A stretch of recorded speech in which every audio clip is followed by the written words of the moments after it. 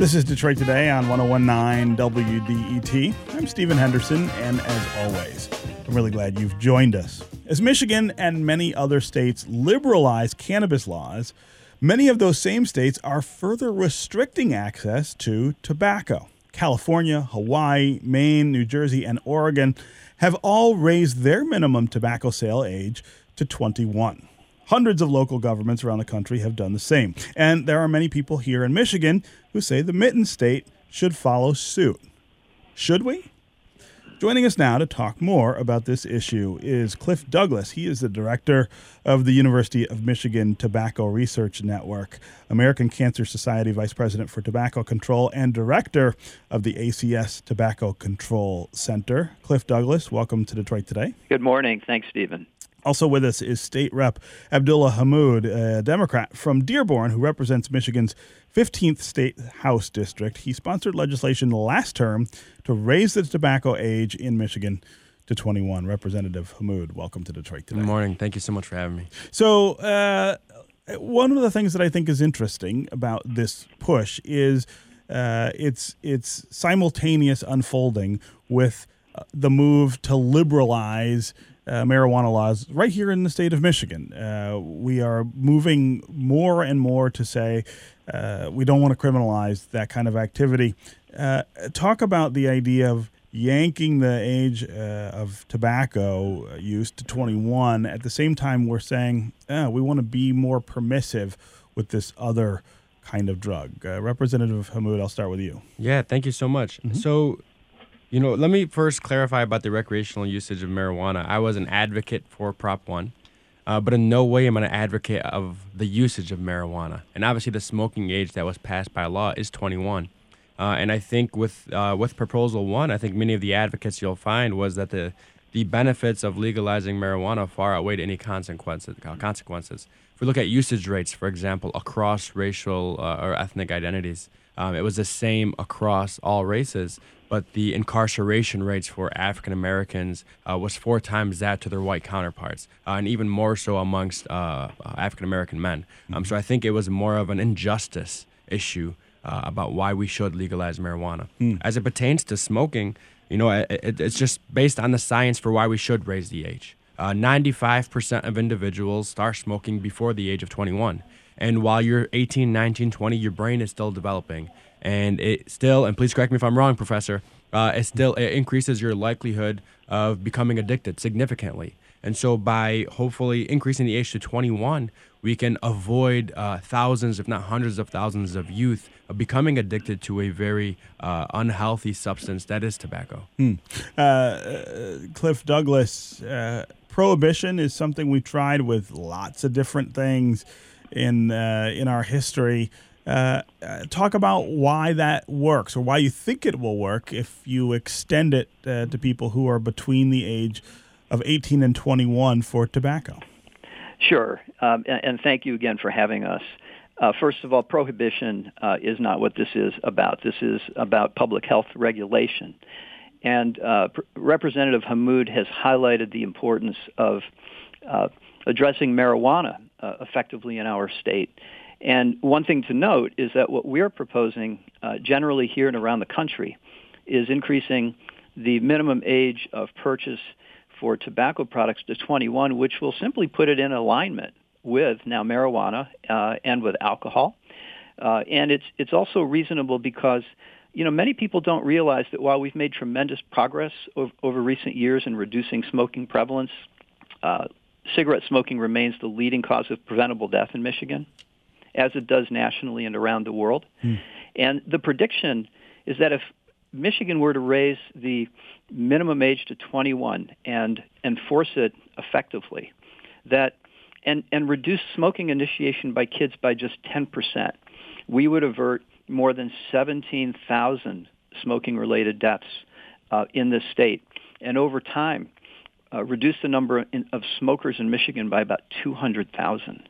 So, the implications are really significant, since about half of all long-term smokers die prematurely from smoking, not only costing them 15 or 20 years of life and depriving their families and friends and coworkers of them being here, but it also costs the states many billions of dollars in health care costs and in lost productivity, including to our Medicaid system, which is really damaged severely by the health care costs related to cigarette smoking. So talk about the effectiveness of age limits. There's an age limit on alcohol, for instance, and all of us still know teenagers who drink. There's already an age limit on tobacco of 18, and I know people under the age of 18 who smoke. Are these age limits even effective tools? They have been shown to be effective, particularly if the system of enforcement is effective. One of the things that I understand Michigan lacks, for most of the state at least, is licensure provisions. And we know when retailers face significant consequences for violating the law, such as by the possibility of having a license revoked or facing significant civil fines, for example. We're not talking about criminalizing this, but rather dealing with this in a civil fashion. Then it can be effective. And we know one of the things that is important about Tobacco 21 is that if you raise the age to 21, then you are doing something important to prevent 18-year-olds who are still in high school from obtaining tobacco products legally. And that filters down to the younger high schoolers as well, because high schoolers who are, freshmen, sophomores, juniors, will often obtain their cigarettes from older students in the school who have legally purchased cigarettes or other tobacco products. So Tobacco 21 addresses that directly. And if I can just add to that, I think more than just the effectiveness of trying to prohibit, those under the age of 21 obtaining cigarettes, is also changing the culture surrounding the conversation of smoking. That I think it's re-emphasizing what we know now with all the science, all the research, all the data of just how unhealthy, how costly smoking has been to the overall healthcare system, to the overall economy. And I think re-emphasizing and bringing up this conversation again at this day and age is extremely important to change the culture surrounding smoking, that it's not cool to smoke. Representative Hammoud, I wonder if you can talk about the reaction when you introduced this bill. What did your colleagues say? Yeah, so, we had bipartisan support. We had Republicans and Democrats both in support of this measure. And again, this is framed as a public health legislation. And speaking with some of my residents, I think for many, obviously hookah is very popular in the Dearborn area, and this would apply hopefully to hookah as well. And so, I spoke with many business owners who said a great portion of their business is actually not those between the ages of 18 to 21. And so although some said it might hit their businesses, return on investment overall, their bottom line, they still advocated for such because even the business owners who sell tobacco products still believe this to be the right move and benefiting culture and society as a whole. And so what was the reason the bill didn't pass? There are many reasons for why the bill didn't pass. It's unfortunately for those in leadership, those who hold the gavel. Unfortunately, I don't have that power. Democrats are in the minority. My Republican counterpart wasn't able to get a hearing on the bill. But for those who are in leadership, it's not their top priority to change. And we might see a difference with our new democratically elected governor, Gretchen Whitmer, who actually on the campaign trail spoke to raising the age as a part of her overall health care plan. This is Detroit Today on 101.9 WDET. I'm Stephen Henderson, and my guests are Cliff Douglas, director of the University of Michigan Tobacco Research Network, and State Rep Abdullah Hammoud, a Democrat from Dearborn who represents Michigan's 15th State House District. We're talking about the idea of raising the legal age for tobacco use from 18, which is what it is now, to 21, which would match it with alcohol and also with the newly passed recreational marijuana law. Is that a good idea to try to keep tobacco out of the hands of young people, stop them from starting the habit, which has been proven to be quite lethal over time, or is this too much fuss about regulation? Is this analogous to some sort of prohibition? We've got some comments, some social media comments about this subject. Joanne on Facebook says, as about 80% of us don't smoke, I'm guessing the concern about raising the age is minimal. I'm fine with it being 21. Frederick on Facebook says, raise it to 70. Josh on Facebook says, raise it to 100. Lon on Facebook says, if you're old enough to vote, sign your life to the military, go into debt, and be legally emancipated from your parents. You should be old enough to choose to smoke. We appreciate those comments. Yeah, I wonder, Cliff Douglas and State Rep Hammoud, if there are pitfalls that you see that could trip this up. Is there something to worry about with this kind of regulation? Well, I'll defer to Representative Hammoud to address the political side of the equation. But Stephen, right now, and I want to go back to the basic facts about what we're trying to ameliorate here. Every year in Michigan, smoking kills about 16,000 people. I mean, that's an incredible, I don't mean to interrupt you, but that's an incredible number given the, I think by now, universal understanding that smoking kills, right? That's right. Given the incredible public service campaigns that discourage people from smoking, still 16,000 people. Yeah, that is a extraordinary number. That's exactly right. And Michigan, unfortunately, has a worse record than the rest of the country in general. So, adult smoking here, as of 2017, was over 19%, while it was about 17% nationally. Still far too high, but much better than Michigan, and that's costing us lives. It is increasing addiction in this state.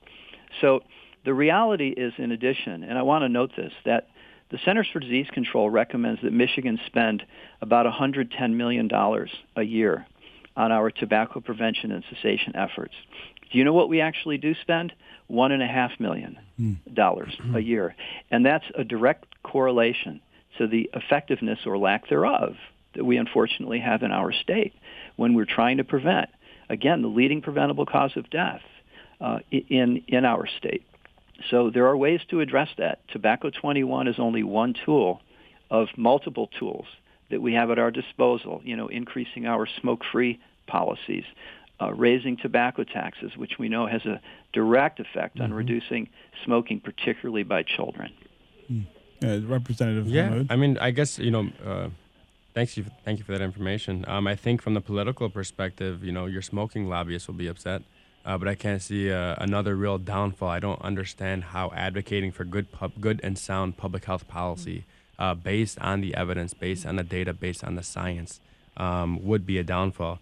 I mean, I think just looking at the country as a whole, we know that the direct and indirect costs of smoking cost about $300 billion annually to the healthcare system. And that is just astonishing. And so, here is an opportunity to save lives, to reduce the cost on our healthcare system, which we all know isn't working, and to broaden the conversation about the culture regarding smoking. I think it's also important to talk about e-cigarettes. We currently do not tax e-cigarettes, and we do have legislation introduced to also tax e-cigarettes. To not, e-cigarettes have been shown as an alternative for those who do smoke. But we also don't want people just picking up their Juul or their vape or whatever it is and just start smoking with that as well. I think the data is still being gathered as to also the side effects, the harmful health side effects to e-cigarettes as well. Do you think that the potential there is that they are lethal as well, or even though they might be better or less dangerous than cigarettes themselves? I will probably kick this question back to you, Professor. If I had to place my bets, I think we're going to find that the e-cigarettes will be detrimental to your health. I recall an aunt of mine who switched over to e-cigs, And when I asked her what is that, she was, the liquid she was putting in there, and she said, oh, the same thing they have in makeup, they're putting this liquid, and so it's obviously a little bit healthier. And I looked at her and I asked her to reevaluate her statement. I said, what part of smoking, quote unquote, makeup sounds healthy? And so, I think you're going to see there's a lot of harmful chemicals in those substances. And, if I had to place my bets, I'd say that they were harmful. Well, I have to agree. We don't yet know the long-term data because we haven't had a long-term yet when it comes to e-cigarette use. But what we do know, based on the current science, and there's a lot of it, and it's growing rapidly, is that e-cigarettes are certainly less hazardous than conventional burned tobacco products. Because when you burn anything, if you burn tobacco, you produce about 7,000 chemicals, and about 70 of them are known human carcinogens or cancer-causing substances. With e-cigarettes, they're not safe. They do contain some harmful chemicals. The greatest concern, I think, at this point is the effect they have on kids. Because, Stephen, you noted at the outset that I think nicotine can harm brain development, and it also promotes addiction. For a 15-year-old or a 14-year-old kid who's experimenting, products like Juul have been designed to give them a really substantial nicotine hit. And we don't need kids being addicted to one of the most addictive drugs and something that's going to harm their brain development and also expose them to the possibility of then transitioning down the road to more harmful tobacco products, that being cigarettes and hookah and other burn products. Okay, Cliff Douglas, Director of the University of Michigan Tobacco Research Network. Thanks very much for being here with us on Detroit Today. Thanks very much. Also, State Rep Abdullah Hammoud, Democrat from Dearborn, represents Michigan's 15th District. Thanks very much for being here on Detroit Today. Thank you for having me. And we want to thank Associate Producer Chris Williams for his help producing this segment. All right, if you missed any of today's show, you don't have to miss out on the conversation. You can hear it and all other past editions of Detroit Today on the Detroit Today podcast. Download and subscribe on iTunes or wherever podcasts are available. That's going to do it for me today. I'll be back tomorrow. I hope you will too. This is 101.9 WDET, Detroit's public radio station, community service of Wayne State University. We'll see you tomorrow.